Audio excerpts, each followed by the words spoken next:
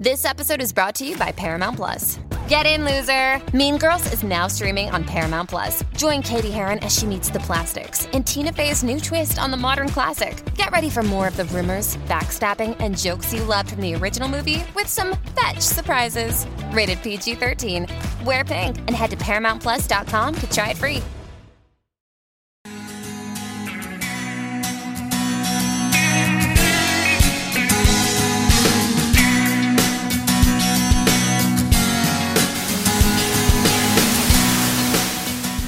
Welcome to the No More Late Fees podcast. I'm Danielle. And I'm Jackie, and we're just two best friends and ex-Blockbuster employees rewatching some of the best and worst movies from the late 90s and early 2000s. This week, we are talking about the 1998 rom-com, The Wedding Singer, with our guest, Jasmine. Hello, Jasmine. Welcome. Hello. Thank you for having me. And if you're wondering who Jasmine is, go check out our trailer episode that we kind of got into her love of rom-coms, and then come back. We'll wait for you. But before we dive in, let's get into some housekeeping. If you love the podcast and want to support us, here are a few ways you can. Did you know writing a review and or rating us helps us get more listeners? If you want to be featured and help us grow, head to Apple, Spotify, Podchasers, Good Pods, or your favorite podcast platform and leave us a review. We actually just added our podcast to iHeartRadio, so if that's where you listen to your podcast, we are now available. Yay. Yay. I didn't even know that. And if you ever thought to yourself, how could I support these girls because they kind of make me laugh sometimes? Head on over to ko-fi.com/no more late fees and you can buy us a virtual cup of coffee, which is really just like a tip or whatever. Yeah, because I need more motivation to make you laugh harder, because apparently a little is not a lot. So, and if you would like to wear your No More Late Fees support on your chest, literally, buy a t-shirt. Head to our Redbubble store at nomorelatefees.redbubble.com. Hi, No More Late Fees listeners. It's Mark J. Parker from the Release Date Rewind podcast. Hi, Jackie and Danielle. Thanks so much for inviting me to have a little moment on your show. Love your show. Love the Instagram page. You guys are great. And Release Date Rewind is definitely part of the kind of extended No More Late Fees family because we are movie nerds. We are movie lovers.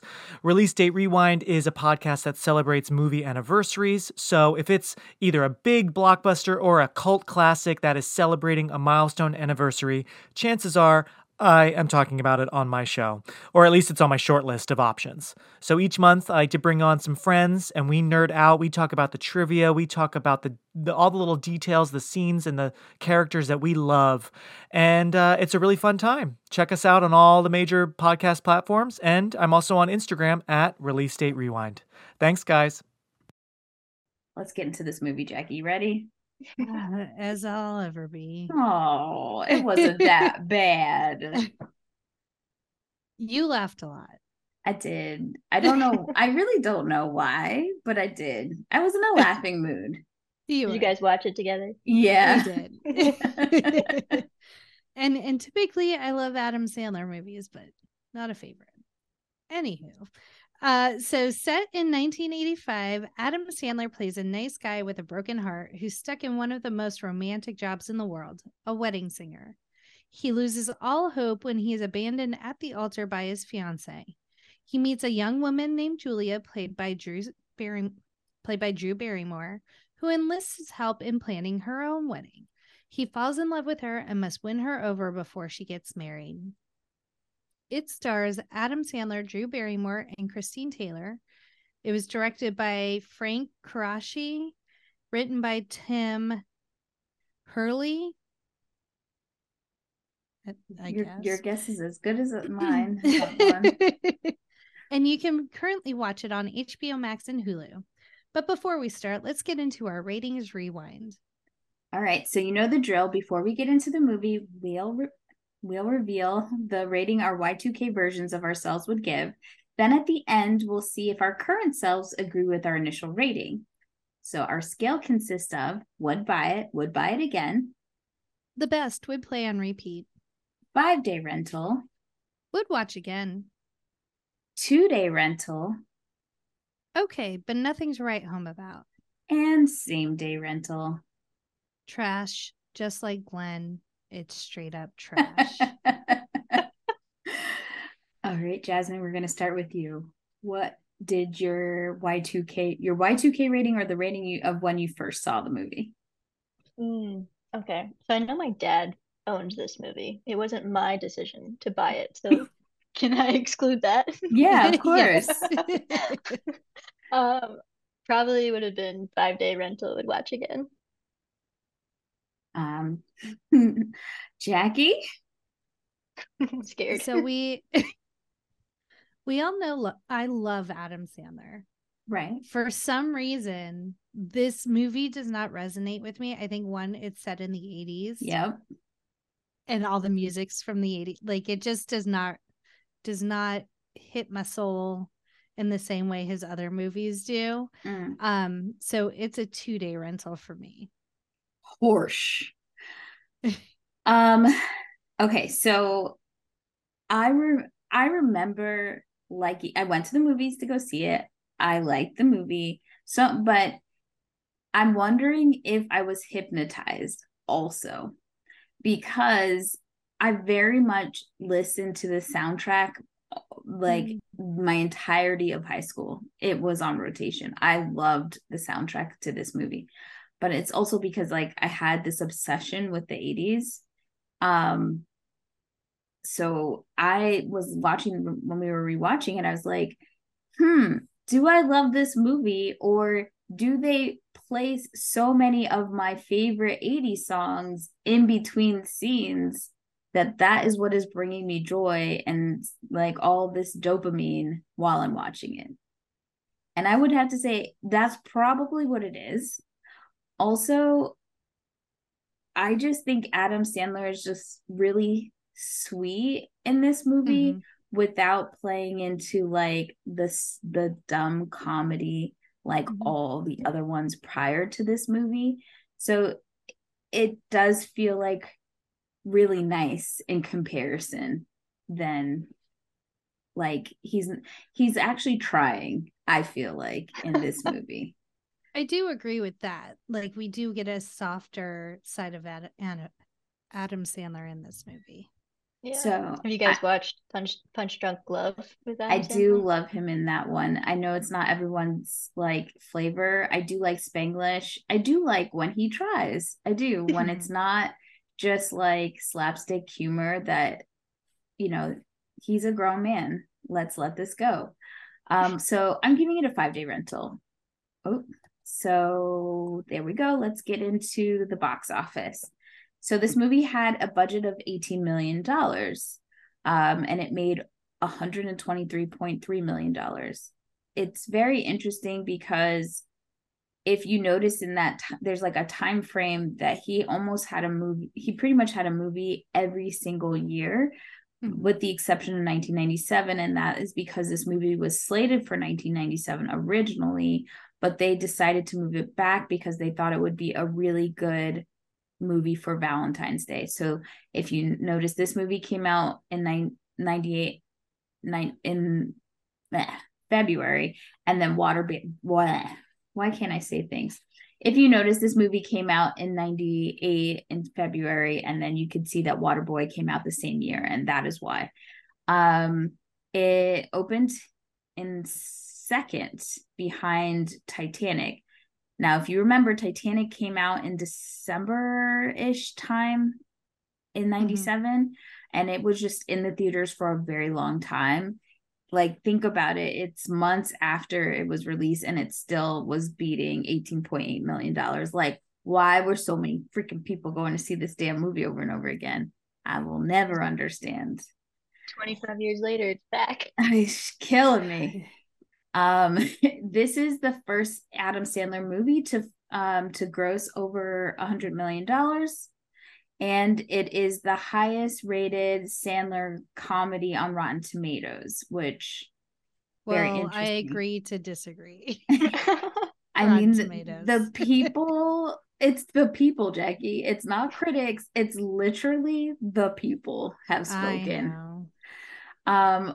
Also, this is one of his first movies where the female lead actually has her own perspective, and this was a huge deal because if you look back, and some of our critiques of his movies are the fact that women are like kind of like objects. So they did really try to make sure that didn't happen. So I think that's one of the reasons why I probably did well. But I'll tell you what Lil Raj said, Jackie. Tell me. Well, Leonard Clatty from the Variety said, he said, director Frank Karachi and scripter Tim Hurley work in concert to maintain a quality of farce rooted in human comedy. I don't know. But Roger Ebert gave the film a negative review and wrote, the screenplay reads like a collaboration between Jekyll and Hyde. Harsh, little Raj. Wow. Jackie's fine with that. That's interesting. Like, I don't get that. I just don't. It doesn't resonate with me. And really this movie came about because Adam Sandler had an idea for a comedy about a wedding singer who gets left at the altar. But also I think they pulled from the director's experience. I guess he had some really bad heartbreak previously, and that's a combination of that. And I think something they heard on the radio kind of just put all this together, but we'll get into that. And that is how The Wedding Singer was received by the public. So interesting. Yeah. Okay, well, let's hop on into it. We see the opening credits are Robbie, played by Adam Sandler, doing what he does best, performing at weddings. So do you guys feel like Adam Sandler is singing? Is that him singing? It just sounds like he sounds really good, and I didn't know him to have.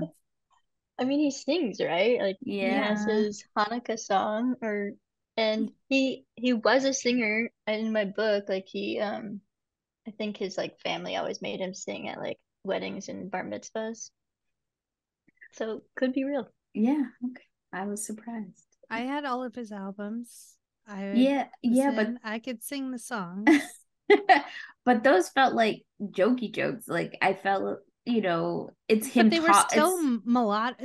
No, like his albums had a lot of like comedy bits in them, but then there were also songs that he sang. I know, but for me, his songs are talk songs, like talk singing. Like he's talking, but in a melody. It's not like, I would never think to say like Adam Sandler is a singer. Do you get what I'm saying? To go, I think you just haven't heard enough. Like his Red Hooded Sweatshirt song, he sings that whole song. There's no talking. Right. I know he's not talking, but it's not a singer's voice. It's literally like he's added a little bit of melody to it, and he's not a singer. I'm surprised that he sounded like he could carry a note, because when he sings his joke songs, they're joke songs, I don't know. It's just, if you guys get it, then tell me. Go ahead, Jasmine. Sorry. I was like, it sounds like you need to bring him on and just settle it, make him sing on the spot. Yes, I'm gonna say you need to prove yourself. This is my American Idol, bitch. We have to reach out to our 1 degree. Yes. We went to, I went to middle school with Adam Sandler's brother-in-law. Oh, so why do you say middle school? We both went to high school with him. He just didn't finish with us, apparently. That's true. Sorry. I was like actually friends with him in middle school. That's why I equate that to that. Gotcha. Well, we hung out all day at Disney. We're all friends with him on Facebook. It's true. Anyway, that's our flex. That's also we have an awesome friend who goes to, I think growing up, they went to Adam Sandler's was it maybe sister or dad or somebody's their dentist. I think it's a sister. So, anywho, shout out to Kai Bobby. that's our other connect to Adam Sandler. Hey, Kai Bobby. Wow. Okay, I got nothing. No connection. Jasmine, No connection. you gotta up your game, you know? So it's just like a montage. Everyone's having a great time. There's a naked baby butt for no reason. Weird. And then this movie does have a lot of problematic elements to it. One being the overweight people constantly having to be stuffing their face. Like in this scene, there's a heavier lady, and she's literally like reaching into the cake and pulling out handfuls and just shoving them into her face. Like, come on. No one does that. Who's gonna do that? Maybe a child, but not a grown person. Jasmine, when was the last time you went to a wedding and you saw someone with their hands grabbing the cake? Like, come on. I can't say I have. As the answer should be. And then we see Steve Buscemi's character just plays a little bit part. He is the best man. I always want to say like groomsman of honor, but I know that's so he plays the best man. He you can tell he's kind of the black sheep. He makes this speech and starts talking about prostitutes in Puerto Rico, and so he's cut off. But then Robbie grabs the mic, makes a really great speech about love, because he himself is so in love with his fiance Linda. Is that her name? Yes, it is Linda. Okay. Linda is a bitch. Yes. And then we see Holly's cousin. We don't know who Holly is yet, but Holly's cousin just started waitressing at this venue, and that is Julia, played by Drew Barrymore. And like she has some gratuitous, like someone grabs her butt and they're catcalling her while she's just trying to serve these people at the wedding. Right. And then when she goes into the kitchen, we meet her cousin Holly, who they had been talking about, played by Christine Taylor. And the cook is like super nice to Holly, but like giving Julia a hard time. And Holly's like, oh, I showed him my boobs at the Christmas party. It's been great to come to work ever since. And Julia's just like, no, I'm not doing that. Like, so there are a lot of aspects of this movie. For as much as Julia is a well-developed character, there are very much misogynistic, gratuitous like acts upon women and comments made to women. Yes. Yeah. And it's good. It's very important to note that obviously we said that what did we say wrote this movie? We couldn't say what his name. I couldn't remember what his name is. Hold on. Sorry. It's important to say that obviously Tim Hurley wrote the movie script, but there was some doctoring of it, and Adam Sandler and Judd Apatow, and I don't know if I am ever saying that man's name right. I actually don't care because I don't like him. But unless he wants to be on the show, then I love him. They both did uncredited rewrites, and then who else did rewrites? Carrie Fisher, our girl Carrie Fisher, ghostwriter extraordinaire. Like I was saying earlier, they wanted more from the female perspective. It's actually some of the complaints that Adam Sandler has gotten on his previous films. So they asked Carrie Fisher to come in and make sure that Julia was like a fleshed out character. Look what happens when you use your resources. That's what happened when you use women. Right. Now, all we got to do now, Adam, is get some people of color. That will be good. Other than Chris Rock. I was about to say not Chris Rock. So sorry, so Julia is, I'm assuming, on her break. She's sitting outside behind the kitchen, just sitting on the steps, and Robbie comes out with this kid who has gotten drunk, and so he's letting him puke away from his relatives so his relatives don't see. And he strikes up a conversation with Julia, and they just have easygoing banter between the two of them. And he notices that she has an engagement ring, so he kind of asks about it. And she says that, like, she's been engaged for 2 years and her fiance is reluctant to set a date. So she doesn't, at this point, know if she's ever going to get married. We then find out that Robbie is set to get married the next day, in the next week or something. So we get a little bit of backstory about the two of them. And then while Robbie is on his break, he has his friend George perform. George only has one song in his repertoire, and that's "Do You Want to Hurt Me" by Boy George. George is played by Alexis Arquette. And I do want to say, like, it was very refreshing in this movie to get representation in 1998. I very much appreciated that character, even though now, like, it is very much a characterization of a, and I don't want to misgender them. So yeah, at the time she hadn't come out as trans, but even her in the wedding dress scene, she, they were all like sweet, like it wasn't a joke. Yes. I was half expecting them to like make fun of her, but they didn't. Very nurturing and caring in comparison to some of the other things we've seen in Adam Sandler movies. So it was very nice. And Boy George actually was very happy about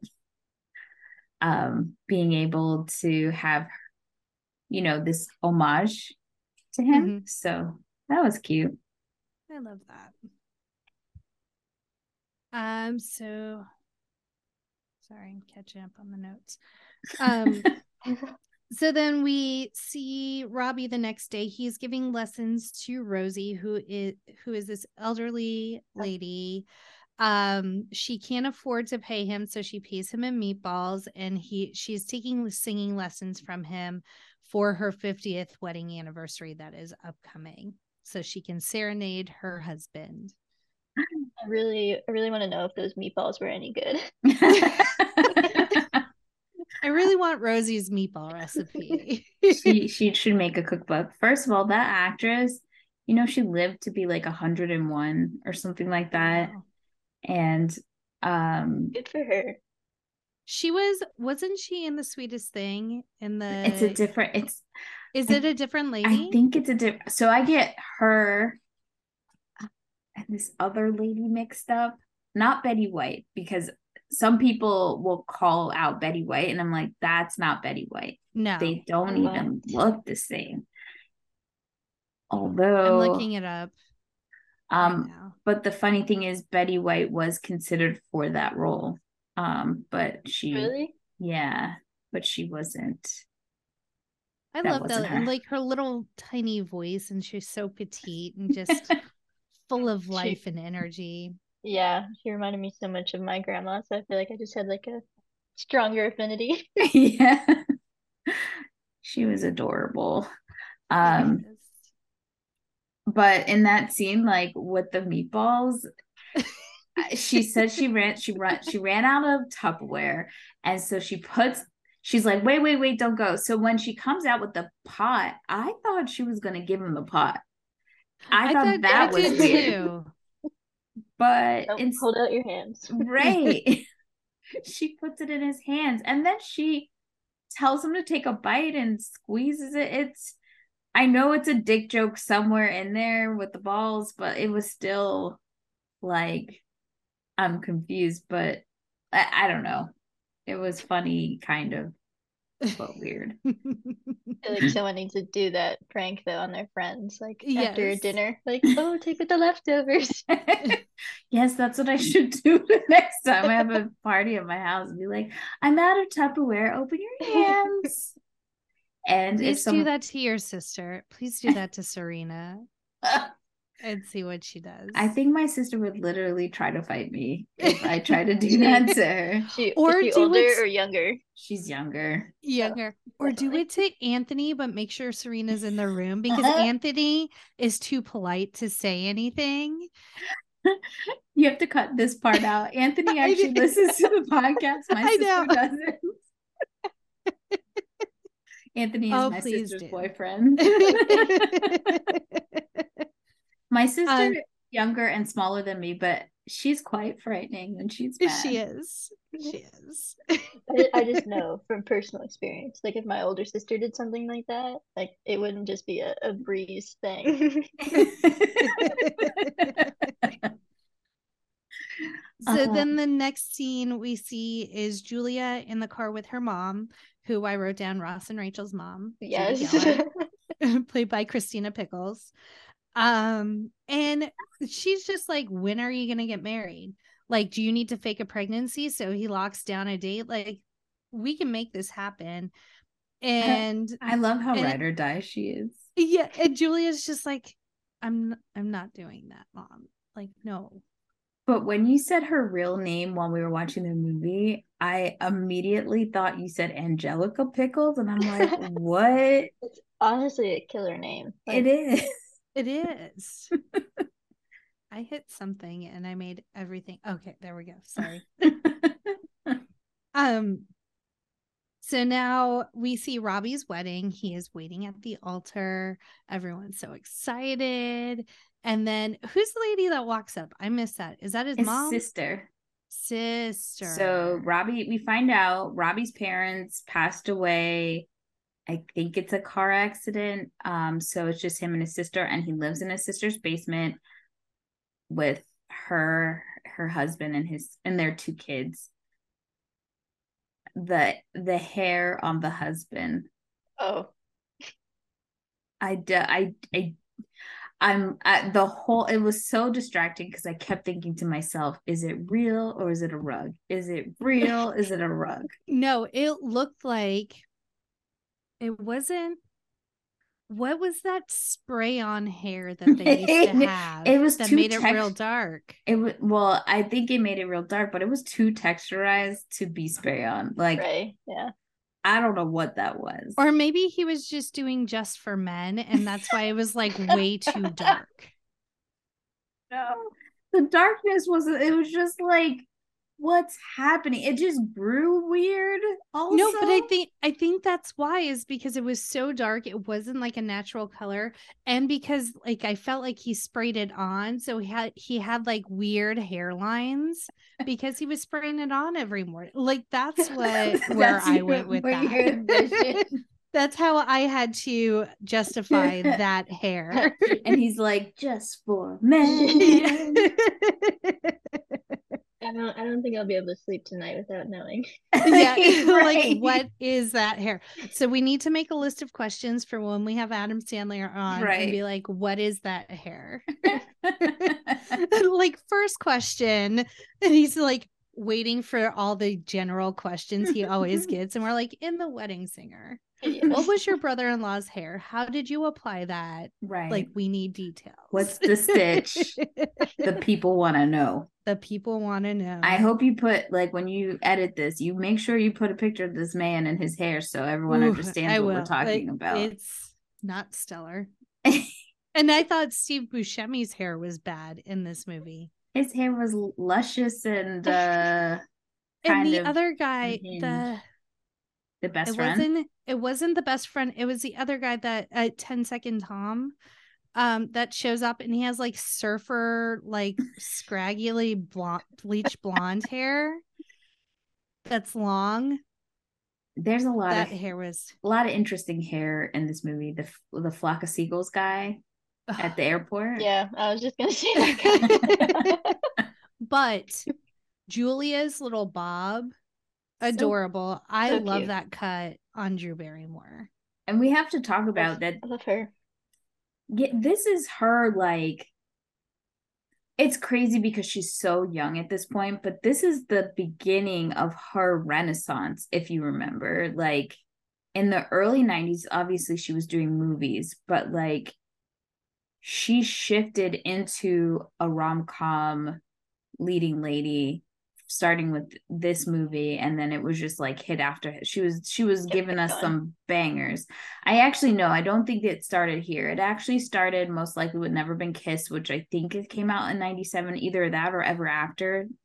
So I think it was Never Been Kissed, Ever After, and then this movie, and it just was like she was on fire. And she started our production company, Flower Films, and produced most of these movies, and then she did Charlie's Angels. So like she was on, as the Bostonians would say, a wicked high at this point. Yeah. Speaking of Boston, Fever Pitch is one of my favorite Drew Barrymore movies. Jasmine, meet Jackie. Your new best friends.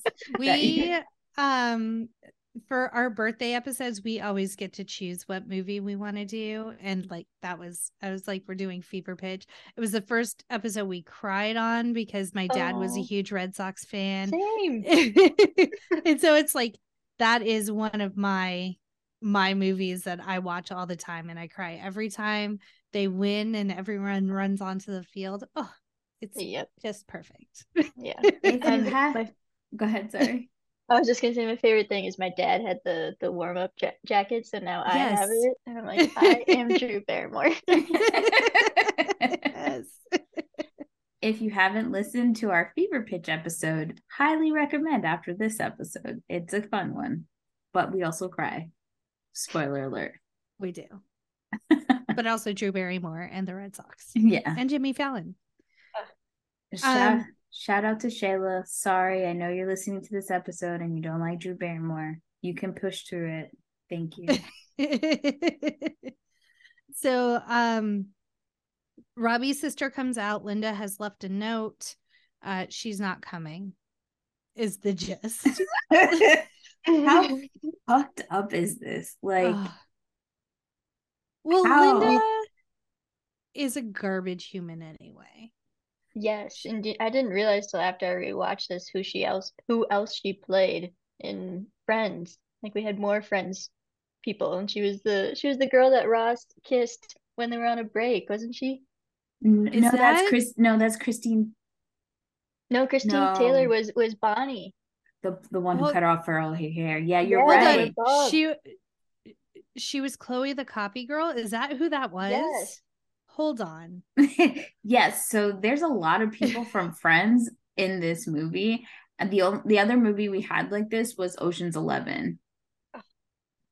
Because like half the cast made cameos. Julie Roberts, George Clooney, Brad Pitt, and then Ross and Monica's dad. Yes. Elliot Gould. Yeah. But yeah, and then the other guy, the other wedding singer in this movie who like tries to steal Robbie's business, he's also in Friends. Oh, John Lovitz. He plays two separate characters too. Yeah. I don't remember the second one. I just remember the chef when he tried to start his own restaurant and he came over to Monica's High. I don't remember the second character he played. Well, there was that one, and then he went on a blind date with Rachel. Oh, wow. Well, and he cried the whole time. Oh, it says that at least 6 of the actors in this movie have appeared in Friends. Christine Taylor, Angela Featherstone, Alexis Arquette, Christina Pickles, John Lovitz, and Brian Posen. So, hold on. All of them. My brain is breaking right now. You're telling me Caitlin from 200 Cigarettes is Chloe the copy girl? Yes. How did I never make that connection? The short, dark hair is Chloe the copy girl. Very different. Yes. Angela Featherstone was also in another 90s movie taking place in the 80s. Yeah. Which is 200 Cigarettes. So love that journey for her. My brain is just not processing, and I just watched that episode last night, so it's even like it's fresh in my mind. Maybe Anyway. that's how good of an actress she was that we just don't, because like I didn't realize when I watched this movie that she, like, it wasn't until we did the podcast that I realized watching this movie again that that's the same girl from 200 Cigarettes, because she doesn't look the same to me. Every movie I've see her in, she doesn't look the same. Wow. She doesn't. I am baffled. So we're back at Robbie's sister's house. At this point, he thinks they're getting back together. He just needs to talk to her. He takes the little bride off of the cake and goes outside and like sits outside and is wallowing. She shows up. He tells her she's late.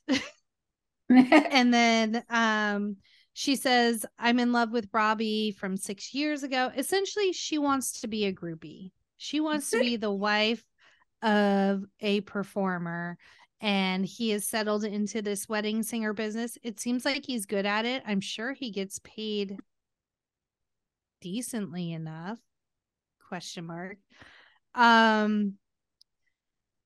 And so essentially she's just like, I don't want to marry you, and so kind of crushes that one last hope that he just needs to talk to her and they'll get back together. I'm super like when I think about it, just side note, tangent, sorry. If I ever got married, I would not want a band. I get so confused when people want bands. I'm like, I want to hear the original tracks with the DJ, not including the bullshit I went through my birthday, but like a DJ who's going to play the originals. I don't know. I always get annoyed when it's the cover. I think of it as a cover band when I see wedding bands. Yeah. Because then their options are so limited. Right. Like I don't think I can get the same vibes from a wedding singer singing, bringing it in for the 99 and 2000s, and you know, I'm not gonna really pop it like I should as when Juvenile is singing it, you know? Yeah. Just thoughts from inside my You can't brain. get all the single ladies to the floor like Beyonce can. Right. I definitely don't want a wedding singer singing No Bay. Okay? Just don't insult me. If I can't get Beyonce in person, put on her tracks and stream the music. Plus, it's probably way cheaper. Yeah, well, yeah. What about you, Jasmine? Do you have a preference? So actually, I don't want a big wedding at all. So, but if I did do one, I'd probably do a DJ and maybe only a live band. Like if I were to like walk down the aisle and they played like something acoustic, I think that would be nice. But yeah, definitely team DJ. I think an acoustic version of Back That Ass Up down the aisle is perfect. Because like the people who know are like, oh, and then your grandparents, they don't know, right? So this is getting off topic, but when I was a teacher, they have lullabies. So it's just the instrumental version of all different songs. So I made this huge playlist on Amazon of all the different lullabies. So like we'd be like sitting and grooving, and it's like elevator music sounding, but it'd be like, this one's Gangster's Paradise, or like this one's Santeria. Like, and so you could sing it in your head, but the kids didn't hear the words. And it was perfect. Highly recommend if you're a teacher, reach out to us. I still have the playlist. I'm happy to share it with you. Telling my best friend immediately after this. So then we transition to Julia. Yes. And she's singing 99 Left Balloons. And Glenn comes in. This is when we first see her fiance, Glenn. He's like, I finally set a date. I got tickets to Vegas. Let's go. I don't want a big wedding. And so she's like trying to be happy. I think at this point, the fact that he set a date, she's like, okay, whatever. Like, right. Let's do it. But then he said, are you going to do that girl thing and act happy, but pout on the inside? I'm like, well, you're disappointing her. So is that her fault or is that your fault, Glenn? Like, if you know, ask. Right. If you know, it's probably the one thing she really wants. She's been waiting and she wants to have a wedding. Why, like, why not give it to her? You know? And he has the money for it. It's not like, hey, like, this is going to be really expensive. This is going to like put us in debt, blah, blah, blah. Like, no, he's a stock trader. Like, he has the money to pay for a decent sized wedding. It didn't sound like she wanted anything extravagant or crazy. You good, Danielle? Oh, that was Ken. He was closing the door. You heard that bang? I didn't. It may not be the door. It might have been a tree branch. No, I thought I saw the lights go on. Why did I look like I was dazed?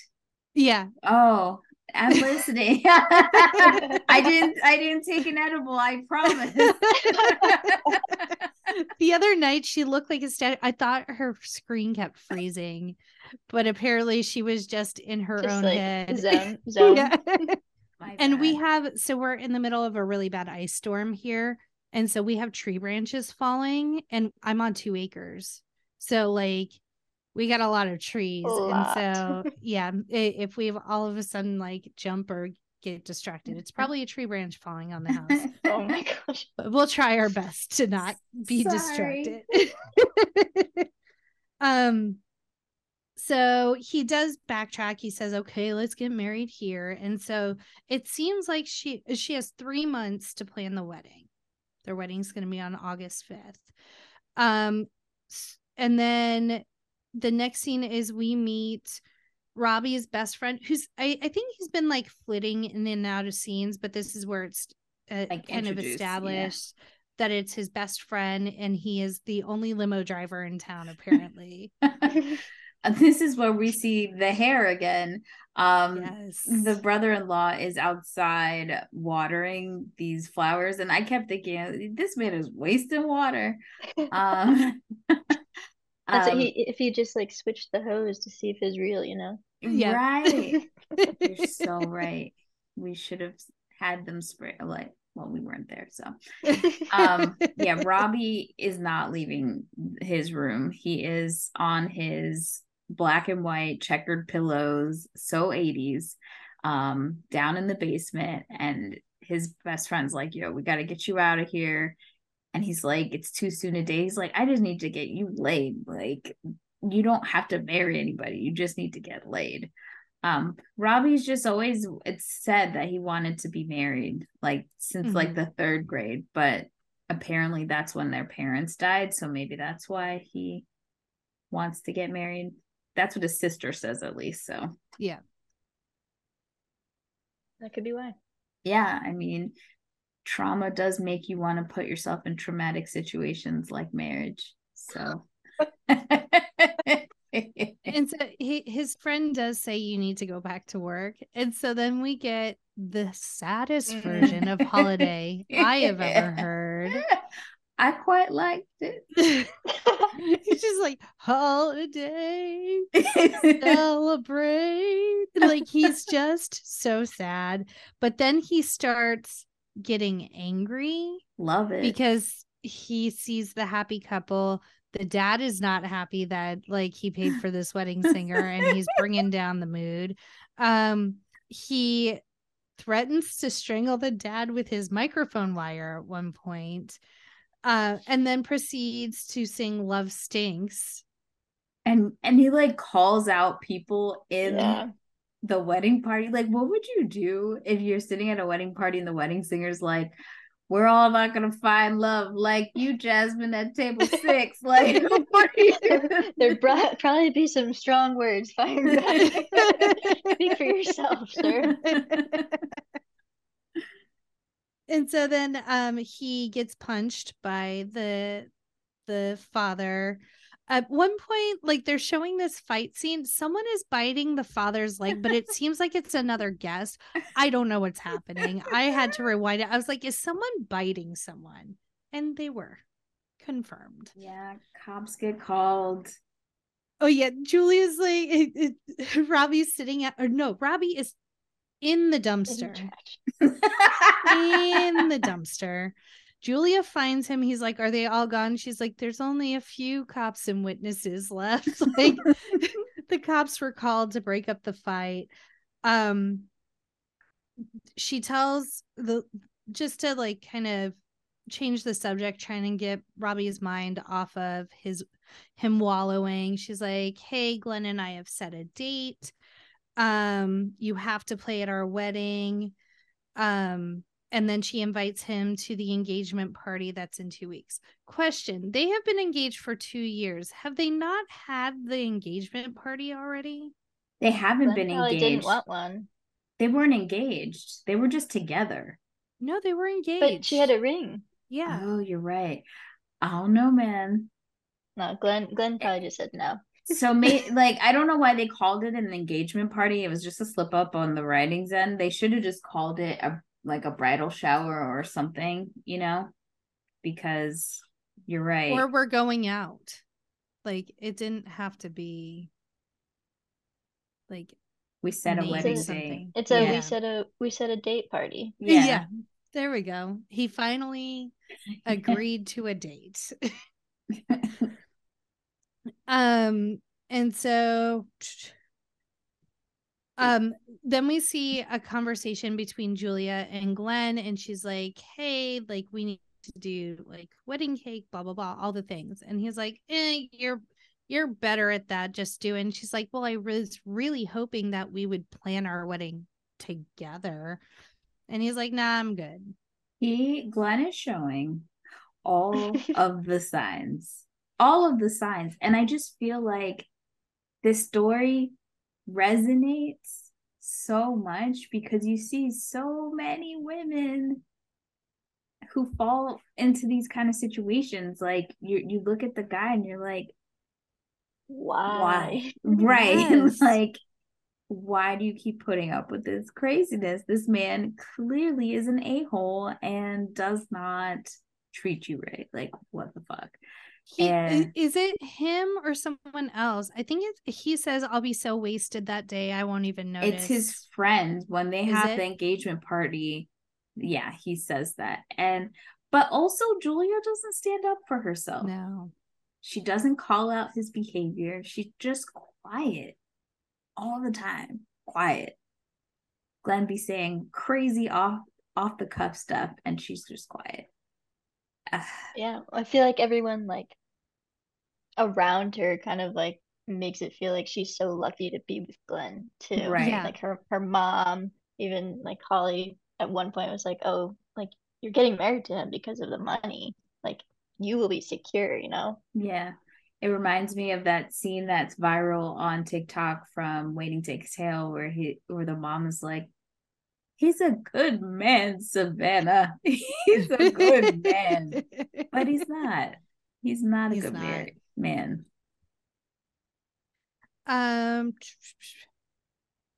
So Robbie, I think this is where does Robbie babysit his nephews? His sister goes out. She asks him if he's going to the engagement party and he's watching the kids. And they call that might him. be this. They say that he is having a mental breakdown.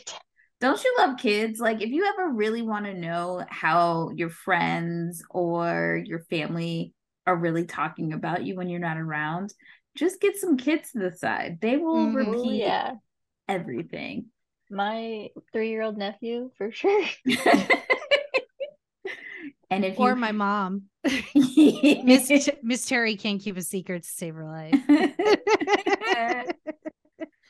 And then Robbie transitions to doing bar mitzvahs because he doesn't want to be in the wedding scene. So we see him singing at a bar mitzvah. There's a kid that's kind of sitting off to the side. He said that he asked a girl to dance and she rejected him. And so then I don't think we see the scene with him talking to Julia about it, but he asks Julia to choose someone to dance with. So she goes up to that kid and asks him to dance. And at first it's fine. Like, she's just being kind to this kid that's kind of awkward and stuff. And then he grabs her ass, which is like, okay, he's 13, whatever. But then she grabs his ass. And that's where we get into questionable territory. I think all of it's questionable. Like, just even like as the adult, not saying, don't do that. Like, it's not hard. And I don't understand who is laughing at this. Gross. And then when she does it to him, I'm like, I think I said inappropriate. But then here comes what's Adam Sandler's character? Robbie. Right, sorry. Here comes Robbie. He goes and picks out a random girl. It's not like she was like, yes, I would like to dance with this girl as an adult. And then he places her hands on his butt, and I'm just like, absolutely not. What is happening? And I'm like, I'm glad they stopped there, because if he had tried to put his hands on that little girl's butt, I just, like, you had enough sense to know not to do that part, right? Mm-hmm. But why is it okay to do it to the little boy? It was just like so unnecessary. And I know, like, some people are like, oh, it's just a joke, but these are the kind of things that you place in movies that normalize this kind of behavior for children and adults, that they think when it happens to them in a bad way, potentially, that it's not like a warning sign that this is not okay. Oh, the 90s. So after this scene, we see Julia and Robbie talking, and she's thanking him for recommending a florist. She got a really good deal and super pleased. And then she's like, can you please help me plan the wedding? You know, all the vendors, like, please. So he reluctantly agrees. Don't you think that's weird to, like, be planning your wedding with another man, essentially? Yes, he knows the deals, but, like, she could have also asked him to give her a list of who she should talk to. Yeah, like, why wasn't Holly helping? Right. More? Guys, then it wouldn't be a movie. All right, sorry. You're right, Jasmine. You're right. we're trying to put rationale to a rom-com, and it just doesn't work that way. So he's making deals, like, with the wedding cake, the lady's like, oh, this is the lowest price. He's like, I know for a fact you gave so and so a lower price, and she was like, well, all right. And then we see them auditioning, because he's still on the no wedding singer no vibes, wedding singer. Yeah. So we see Jon Lovitz auditioning as Jimmy Moore. And then he's kind of an asshole about it. He's like, oh, thank you for quitting the wedding circuit. My gigs are up threefold, blah, blah, blah. Or should I thank Linda? And but this is where Julia stands up for Robbie, at least, and she's like, well, thank you, I'm definitely going with a DJ now, and you can, like, GTFO. And then we see her talking to Robbie a little bit and was like, what inspired you to become a wedding singer? And so he says, I always wanted to be a songwriter, but then, like, this was the thing that paid the bills, was being a wedding singer. And then we get the best song in cinematic history. It really is. Well, I mean, it's a close tie for the song at the end of the movie.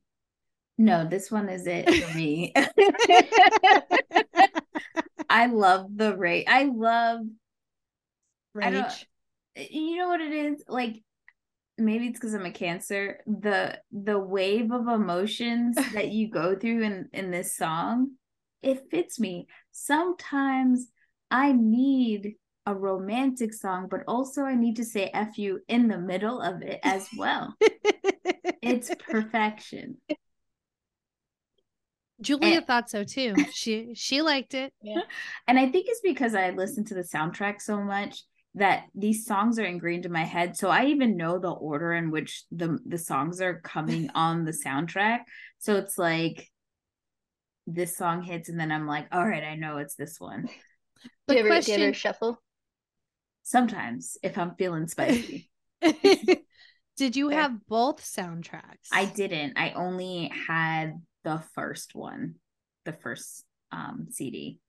So it's just like Peter Quill in the second the end of Guardians, where he finds out there's another, like, the music lives on, baby. I gotta go on to Spotify and start living. There's a whole second CD I don't know about. So at the end of the scene, Robbie is crying, and then we get this really creepy, like, John Lovitz like peeking around the curtain, and he's like, he's losing his mind and I'm reaping all the benefits, and then he just like slowly backs out of frame. For how little he was in the movie, like, it's so memorable. His little delivery. scene. Yeah, it's fantastic. It's funny that him and the guy behind you, what's his name? Steve Buscemi, were not credited in this movie. And I'm just like, why? I think they just like working for Adam and their friends, so they just hop on. Adam has like his own, like, there's the Marvel universe, but then like Adam has his own sphere too. Then he just like collects people and just like I'm glad across all this film. I'm glad you said that, because there's an Adam Sandler universe, and so he made a tribute to his longtime college friend, and this is the movie that he first referenced said friend with the name Eric Lamonsoff, I guess, and you could see that continuing on into other movies like Click, You Don't Mess with the Zohan, and Jack and Jill. And I think, like, Josh Gad's character is actually named that, and somebody else's Kevin James in Grown Ups, maybe, I think is named the same thing. So it's intertwined universe. Love the Easter eggs in the universe. Yes. So because Robbie is sad, Julia takes him out for ice cream. And then Robbie's talking about how Linda, I keep feeling like that's her name, Linda. isn't it? Yeah, it is. I think, like, for some reason Deborah is also stuck in my head and I can't. I wonder where you get that from. I don't know. But this is not the first, when I think about it, it's not the first movie where he gets kind of fucked over at his wedding, because it happens in Just Go With It as well. Well. With Jennifer Aniston. Yeah, when he like was gonna get married, and then the girl was talking all sorts of crap about him, and then they didn't get married, and he's like, I hate love. It's like, same premise, just saying. So he talks about how Linda wasn't the right, he guesses she just wasn't the right one. And then Julia says you'll know it's the right one when you can envision yourself growing old with that person. And then Glenn is going to be such a handsome older man. She doesn't say, like, I want to build a future and travel with him when we're old, or like have grandkids. All she talks about are, I guess he'll be good looking as an old dude. I mean, I knew that you were the one, Jackie, because I could see us be old together. Huh? What'd you say? I hope you're still doing the podcast too. Yes. And we just keep turning the volume up more and more and more. I just envision we have a producer named Gladys because I just want to yell, Gladys, turn the volume up. Well, whoever our producer is, we'll just call them Gladys. Yes, thank you. So then we see a montage of all of the wedding planning, the cake tasting, dress shopping, interspersed with the Rosie lessons, which Julia is now accompanying Robbie on. And then we get the scene with the timing, the limo driving. And she's like, I don't know why we're doing this. You know, I'm going to hire him. Not only is he your best friend, he's the only limo in town. And Robbie's like, I just like to mess with him. I do feel like if my cake tasting isn't like the scenes in this movie, I don't want it. We just form a train and everyone feeds everyone else down the line. It's so sweet till it's not, you know? That last person. Who was that? No Who one was knows. that? No clue. Did she work there? Did she just wander in? Who knows? But for the limo thing, like, is Robbie compensating him for like the tires that kept falling off? Oh yeah, his rims. Yeah, the rims. Yeah. I don't think so. I think Robbie's just like, this is going to be the best. Watch this. I do love that his friend is so concerned about getting the job because I don't even think they told him if he had it after later. Right. Yeah. He takes Robbie home and he's like, okay, so for real though, did I get the job? And he's like, I laughed really hard during the scene. I don't know why, but he's like, you hit cones, 2 cones. And I this scene is where Julia left her her jacket.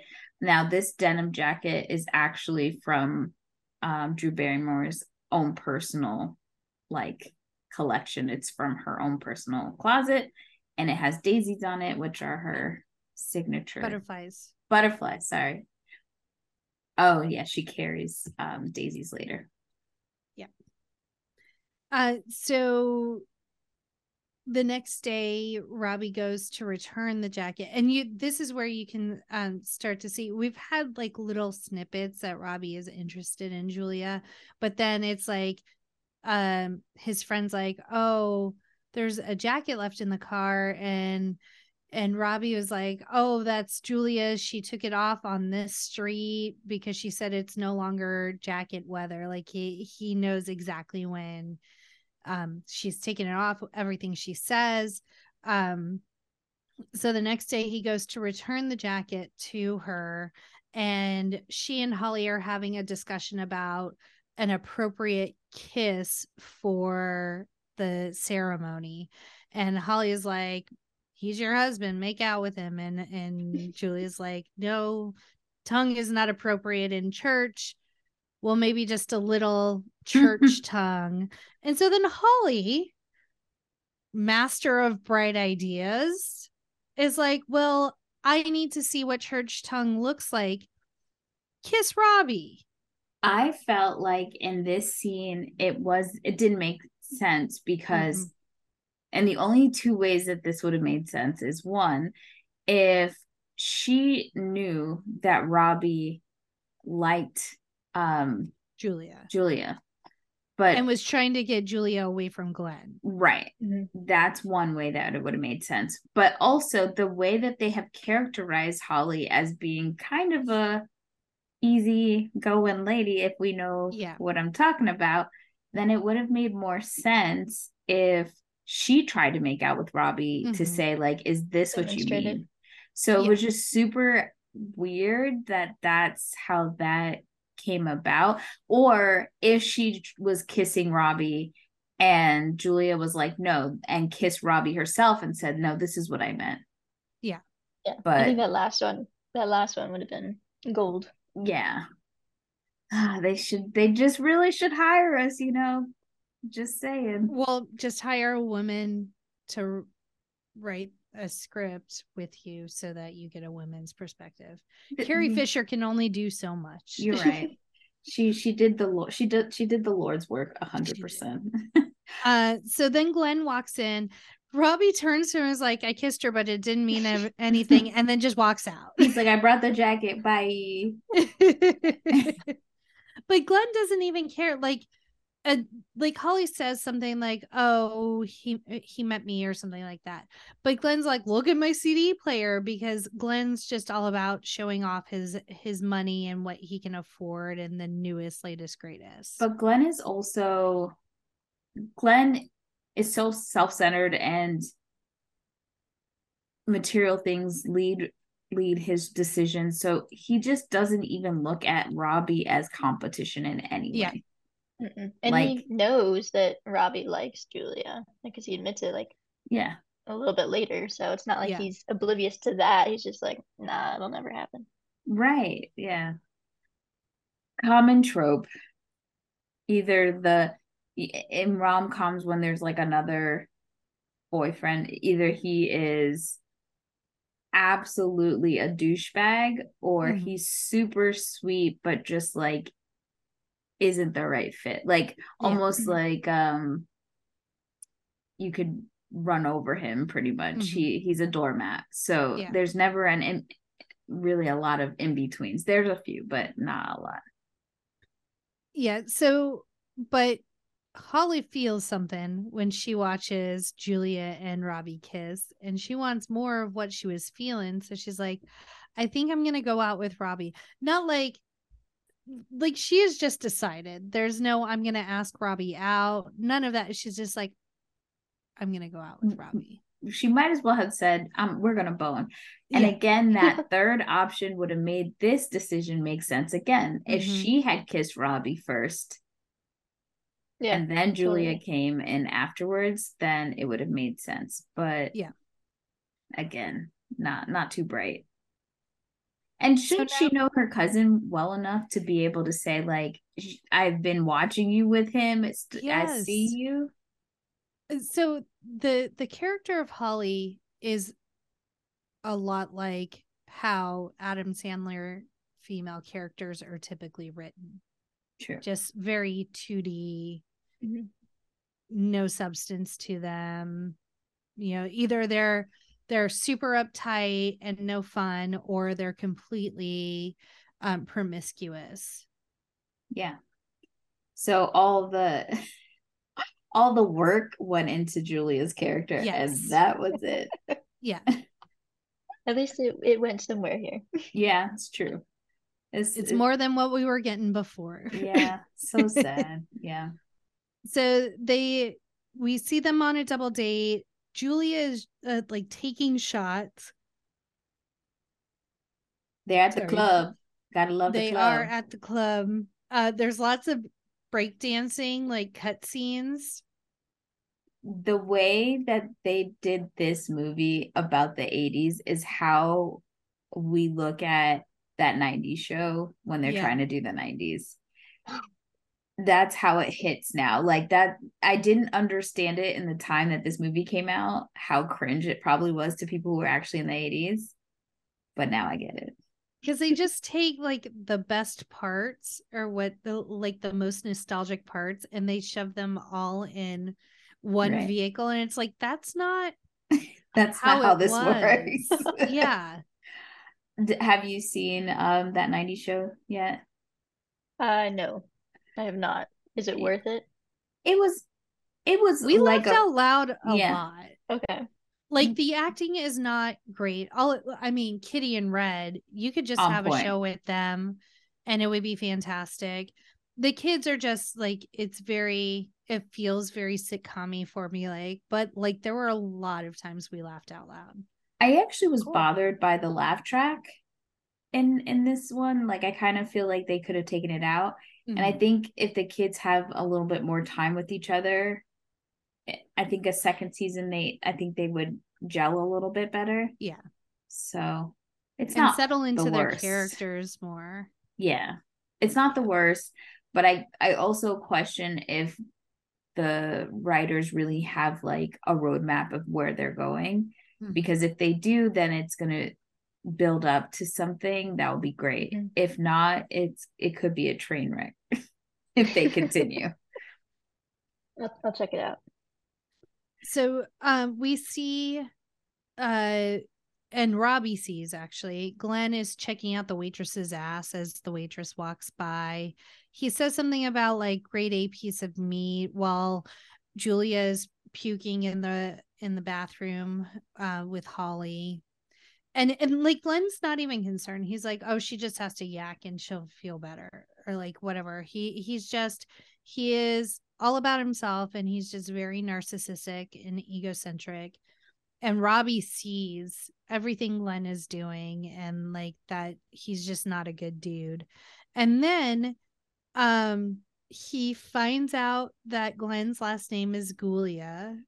And so and he's like, so she's gonna be Julia Gulia. Like, and Glenn's like, yeah, what's the problem? I'm like, we all know what the problem is. Even Glenn Gulia is weird. Yeah. And so then Robbie's trying to, I think, reassure himself mentally that Julia is in a good situation. So he's like, oh, are you excited about the wedding? And Glenn's response is just, she's paid her dues. She's been with me for 4 years, and she was with me before I made my money, so I know she's not just in it for money. But then they get into this conversation about how Glenn has gotten hotter chicks than the waitress, and he boned someone last week, and Julia will never know. Oh, and then Robbie says something about, well, after the wedding, like, that'll stop, right? And Glenn's just like, no, I work in the city. I work long hours. Like, she'll never know. So just garbage. But like, would you tell Julia right away? Hell Or would yeah. you keep it? Yeah. I mean, it's like a hard situation because obviously he has feelings for her. So you do have to be careful because you don't know what place that person is in mentally. You know, as much as Julia has taken from Glenn at this point, I question if she didn't really admit to her feelings or know Robbie's feelings, if she would have finally been brave enough to leave Glenn. I'm sure she knows. We have women in intuition. I was going to say institution. We have women intuition. Jasmine, do you know the next part? Do you want to outline some of it next? This is when they take her out of the club. Yeah. But is he holding Holly, or is he Holly's with them, and then he's holding Julia to get in the DeLorean. Yeah. So sorry, I'm not good at outlining. Oh no, it's okay. Cut, right? Yeah, and then we see Julia and Holly come back, I believe, from the bathroom, and obviously Julia is not in a good state. I know, sure, some of us have been there before. They head out, and I feel like Julia's hanging on to Robbie at this point until good old Glenn can get his fancy car and Robbie can get her in there. Obviously, you see that like longing stare too, like why am I putting Julia in this car with Glenn? You know, after everything that he just uncovered about Glenn, but then the door shuts, and then I think then immediately like pans over to Holly and Robbie, talking in front of the house, right? And Holly being herself, you know, just pulls her move on Robbie, and I forgot what he said, but he just like, nah. Yeah, he got her shot though. I think he asked, like, because she says that Julia's gonna stay at Glenn's. I think this is when he's like, well, how often does she go over there? Yeah, which seems like I don't know, I guess for like the 80s, but like I feel like if they're in like a long-term relationship, 2 years engaged, I feel like having sleepovers is probably more of the norm. So that question, I was just like, well, he probably has been there quite a bit. I was surprised they weren't living together. Yeah, that too. He had way And too much But he freedom. needs to, he yeah. needs to sneak around, so he needed that much space. And then Robbie asks Holly about Glenn, and she's like, well, yeah, like essentially Glenn can provide for her and take care of her and give her stability. And so like it in Holly's perspective, it's all drilled down to Glenn makes a lot of money and and Julia will be taken care of. And this is when it clicks for Holly as well, that he is not interested in her and that he's actually interested in Julia. So the next scene we see Julia in the morning waking up from her hangover. And so so we see Julia waking up from or she's downstairs. Holly is making her breakfast and they're talking about they're just talking, and then Holly brings up that Robbie doesn't think much of Glenn, which I don't think he really said that. He may have alluded to it, but I think she just picked up on it. Like the fact that he's questioning him. Yeah. And she tells him that Robbie asks, like, why is Julia marrying Glenn? And Holly tells her that she responded because of money and security. And Julie responds, that's not why I'm marrying him. And Holly's like, well, then why are you marrying him? And so then that gets Julia thinking, like, why am I marrying this douchebag? Yeah. The fact that she doesn't even know is like a big red flag.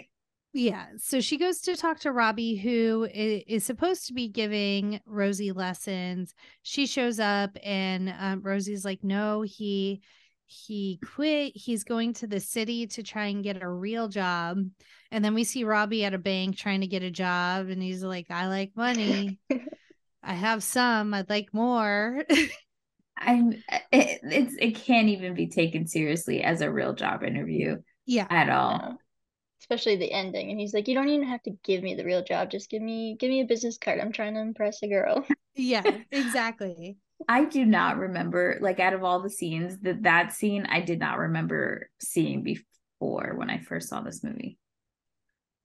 And then he runs into Julia and they get into an argument because she's like, why are you going to get a job? Like, Rosie needs you. You're a wedding singer. Like, do what like you're passionate about, because she has seen him perform at weddings and how good he is at it.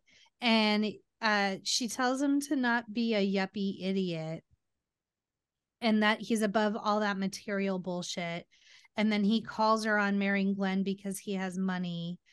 And so then that pisses her off because obviously that's not the reason. She doesn't know what the reason is, but that's not the reason. And she throws paper at him because she's like, she tells Rosie, I have a gift for him. So she throws her gift at him and it's all sheet music with his name like in calligraphy on the top. Like she had made this gift for him so he could get back into songwriting based on their conversation earlier. So now he feels bad. He goes and talks with his best friend at a bar, and You're My Boy Blue is another patron that just seems to always be at the bar. When we were watching this, I was like, oh my God, is that our boy Blue from Old School? And Jackie's husband was like, yes, that is.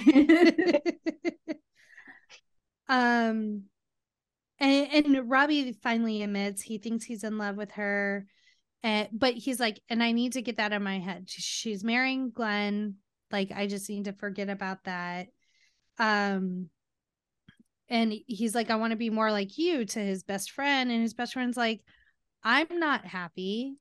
Like, I wanted to be the Fonz, but I realized like no one wants to be the Fonz when they're 50. Like, I'd like to settle down and find someone. Yeah, he said no. The reason that their shows got canceled was because no one wants to watch a bunch of 50-year-olds hit on women.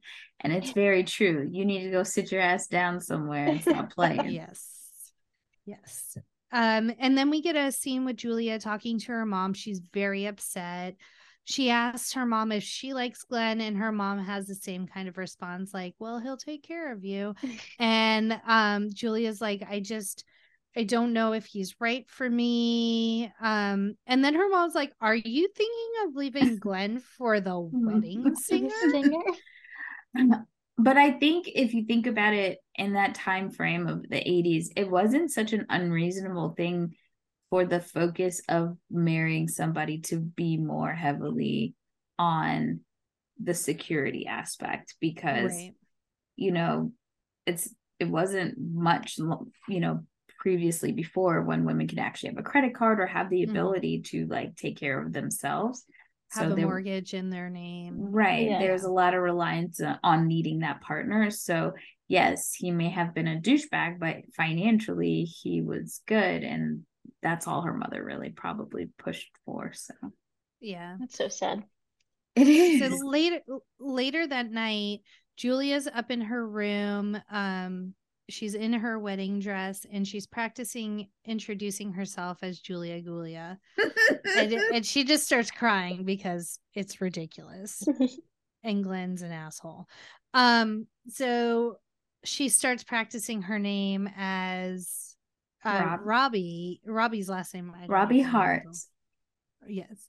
And then it lifts her spirits and makes her happy. And so Robbie is walking to her house to apologize and confess that he is in love with her, but then he sees her really happy up in her room and thinks it's because she's thinking about marrying Glenn the next day.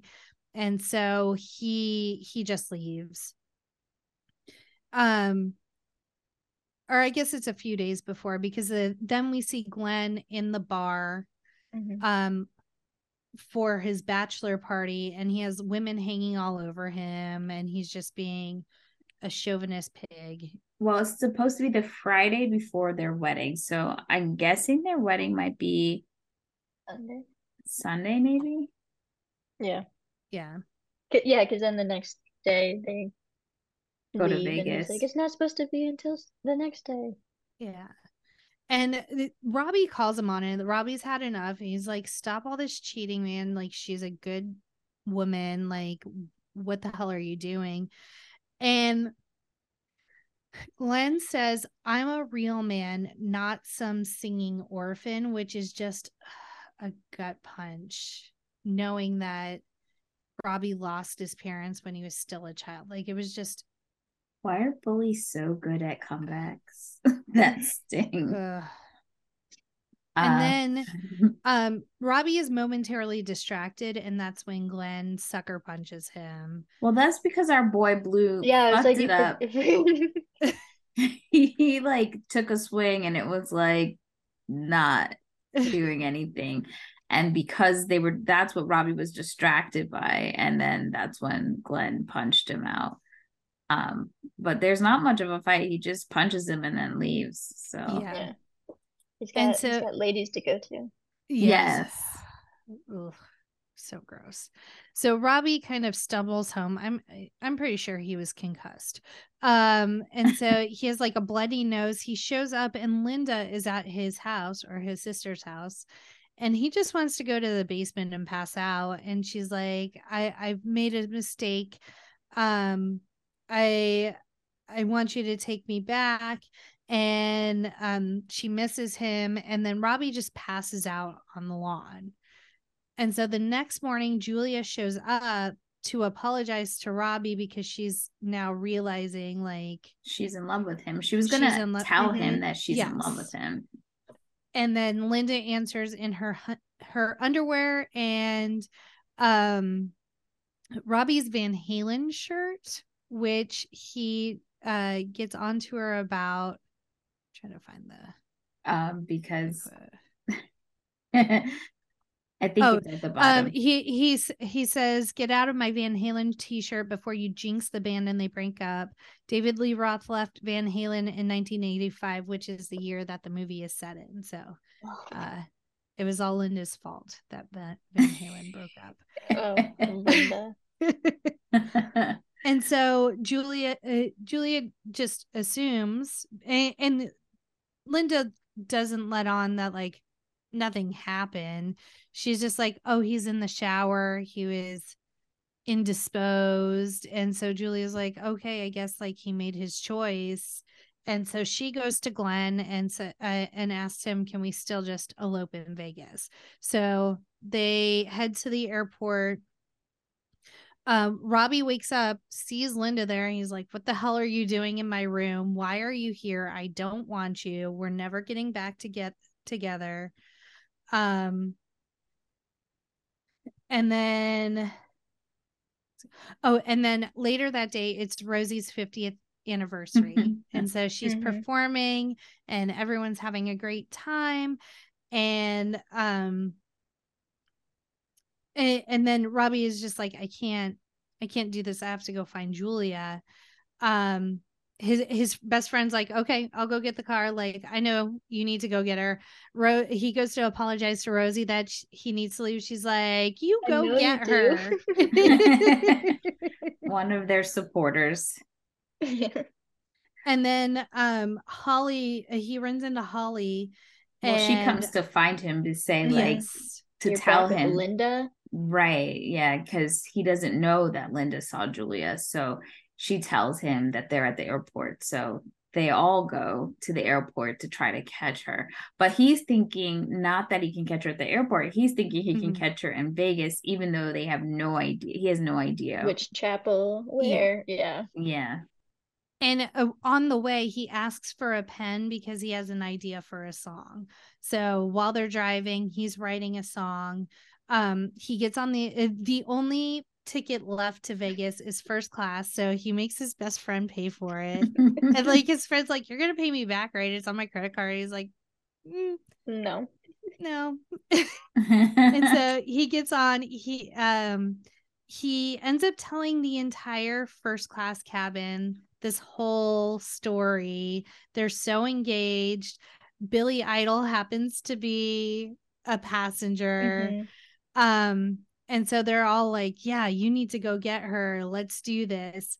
And then one of the stewardesses, who Danielle pointed out as we were watching it, is Shanna Mokler, Travis Barker's ex-wife.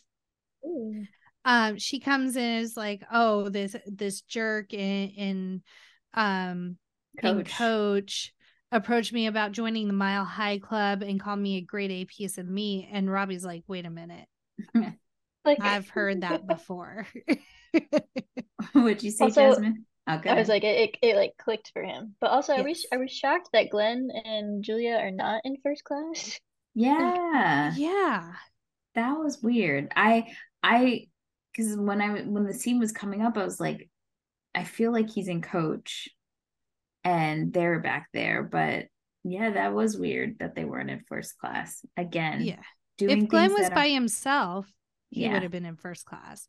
And early on in the movie, Robbie mentioned how him and Linda were flying to go to the Grand Canyon. She had been before, he had never been, and he asked to have the window seat so he could see the Grand Canyon, and she refused.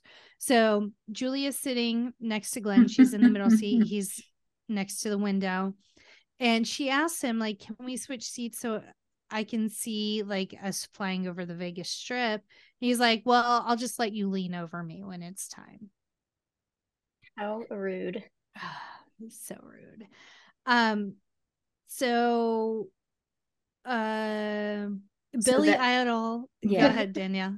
Oh, well, they make a plan that he is going to get Julia back. At this point, Glenn is passed out, and Billy Idol then gets over the intercom and says that there's a member of the first class passengers who has a song about how he feels about one of the members in Coach that was inspired by one of the members in Coach.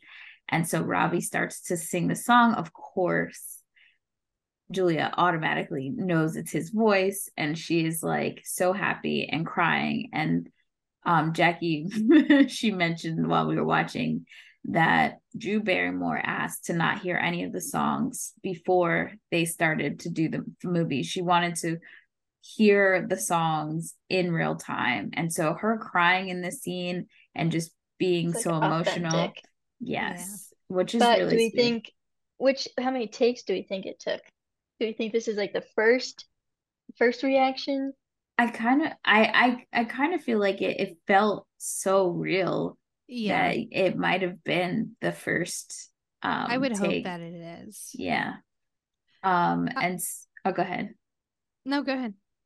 And so Robbie is revealed. He comes out playing the guitar. Glenn then wakes up and realizes that he's trying to steal his girl. So he gets up and tries to go after him, but one of the flight attendants stops him with the car. So he goes across the other side, and then Billy Idol's about to get it on, but his fans just happen to be sitting there, and they push Glenn all the way back, and they push him into the bathroom. So then we get a nice, beautiful kiss from Julia and Robbie, and then we see them at their wedding. Yeah. But like, what happened to Glenn? Right. Did he stay there the whole time? Glenn, I have so many questions. Glenn he lives in the bathroom now. Glenn landed in Vegas, went on a cocaine spree, got pulled over for prostitution, and lost his good job, and now lives in Encino with his grandma. I love that. Thank you. You're welcome. Yeah, so we see Julia and Robbie's wedding. Steve Buscemi's character is the wedding singer at their wedding. And then, of course, we end on a freeze frame. Gotta bring this back. Right? And that is the wedding singer. Yay. Oh, man. So from a rom-com perspective, how do you feel like, are there like a ton of tropes in this movie that you feel like it fits? I never really thought of this as a traditional rom-com at first because... why is that? I don't know. I just always... I look at Adam Sandler movies as a whole kind of like separate. So I was like, it is a rom-com. I don't know what I don't know what his I was first thinking. rom-com. And the first of 3 with Drew. But this is not my favorite with Drew. I feel like it's 50 First Dates. Yeah. 100%. I would say 50 First Dates, then Wedding Singer, and then Blended would be last. Yeah. I think when Jackie and I did our first Adam Sandler movie, we ranked them. And I think I find that. I think I had Wedding Singer higher, but now that I've rewatched it, I think I like 50 First Dates better. Yeah, I think so too. Again, because they conned me with the 80s music. Yeah, so you've been tricked. Yeah. Yes. So Drew Barrymore approached Adam Sandler about working together on a film, saying they were cinematic soulmates before they even worked together. Not wrong. Like, had they met before? Like, I don't know for this. I don't know if they met, but I think she was hesitant to tell him that at first. Like, it took her, like, she was a little nervous that he would think she was kind of crazy for saying that to him. But I feel like maybe they met before they, seen each other before. Do you think Adam Sandler is the best counterpart for a Drew Barrymore rom-com, or how does it rank against like Hugh Grant, Jimmy Fallon, etc.? I think she did really well with Jimmy Fallon, but I just, there's just something, and I think it's because of their friendship outside of this, that they just naturally seem really calm and sweet with each other. He seems very sweet with her. I don't know. What do you think, Jackie? Yeah, I do really enjoy her and Jimmy Fallon. I think it's a tie between Adam Sandler and Jimmy Fallon for Drew. What about you? What do you think? I would say the same thing. I feel like slightly biased because of Fever Pitch, but I love the Drew and Adam combo, but Yeah. Hugh Grant is probably definitely below. Yeah, Hugh Grant and Drew, like music and lyrics is not my favorite out of them. Mhm. I do love Pop Goes Yeah, I was like My Heart. I was like Yeah, it is a bop, but yeah, I don't necessarily see the chemistry between them. yeah. But I Didn't think see. it's a fun movie. Yes, 100%. I've seen him have better chemistry with other people, so I just like it's not a contender. Yeah. I'm trying to think of who else she's been in movies with. I think she had really great chemistry with Michael Vartan in Never Been Kissed, even though that movie is cringe now that I rewatch it. Yeah. When is like the last movie she was in? I feel like it's been She did a that long. movie where there was like a double of hers, like she had a body double or something. It was weird. I didn't watch it. And I then don't she even Santa remember. Clara Diet was probably the last thing she's been in, which was a TV show. And now she has her TV show. Yeah, yeah. Let's see. So I ranked Wedding Singer number 9 out of 13 for Adam Sandler movies in our time period. And then, sorry, I'm having to scrub through the video. Oh, and it's then okay. Danielle had it as number 1. Yeah. I'm telling you, that was You were really that under was this, like, yeah. Y2K Danielle was about this movie. 100%.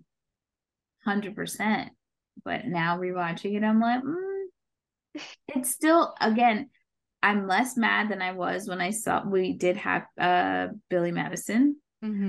But still like, eh. Well, Yeah. yeah. Sometimes I feel that way with like You've Got Mail. I love it, but then I think about the actual plot and the characters. I'm just like, really? Yeah. Then there's some movies that I just don't give a damn. We did Bridget Jones's Diary, and I might have had some very strong opinions about. I don't give a shit for all of them. Yeah. The trilogy lives in my heart. Okay. Another soundtrack that got me by a chokehold is that third movie. What other fun facts? So I'm confused by this. So online it says that Natalie Portman, Jennifer Lopez, Jennifer Aniston, Jennifer Garner, Molly Ringwald, Julia Roberts, Diane Lane, Christina Ricci, Christina Moore, Justine Bateman, Christina Applegate, Cameron Diaz, Elizabeth Hurley, Sarah Jessica Parker, Lori Loughlin, Heather Graham, Brooke Shields, Katie Holmes, Nicole Kidman, Jennifer Love Hewitt, Jennifer Beals, Lauren Graham, and Pamela Anderson were all considered for the role of Julia. But from some of the other things that I read, when Drew said that she thought that they should be in a movie together, I thought that they kind of wrote this movie kind of with her in mind. But I'm wondering if maybe that just like when they aligned, this was just the movie that was already in the process, and they gave her the script, because that is a long list of people to be considered. And like, what is the definition of considered? Right. Like, just name was thrown out, or like they were brought in. Like, there was a blackboard with everybody's name on it. Who's not on that list? I think that's the better question.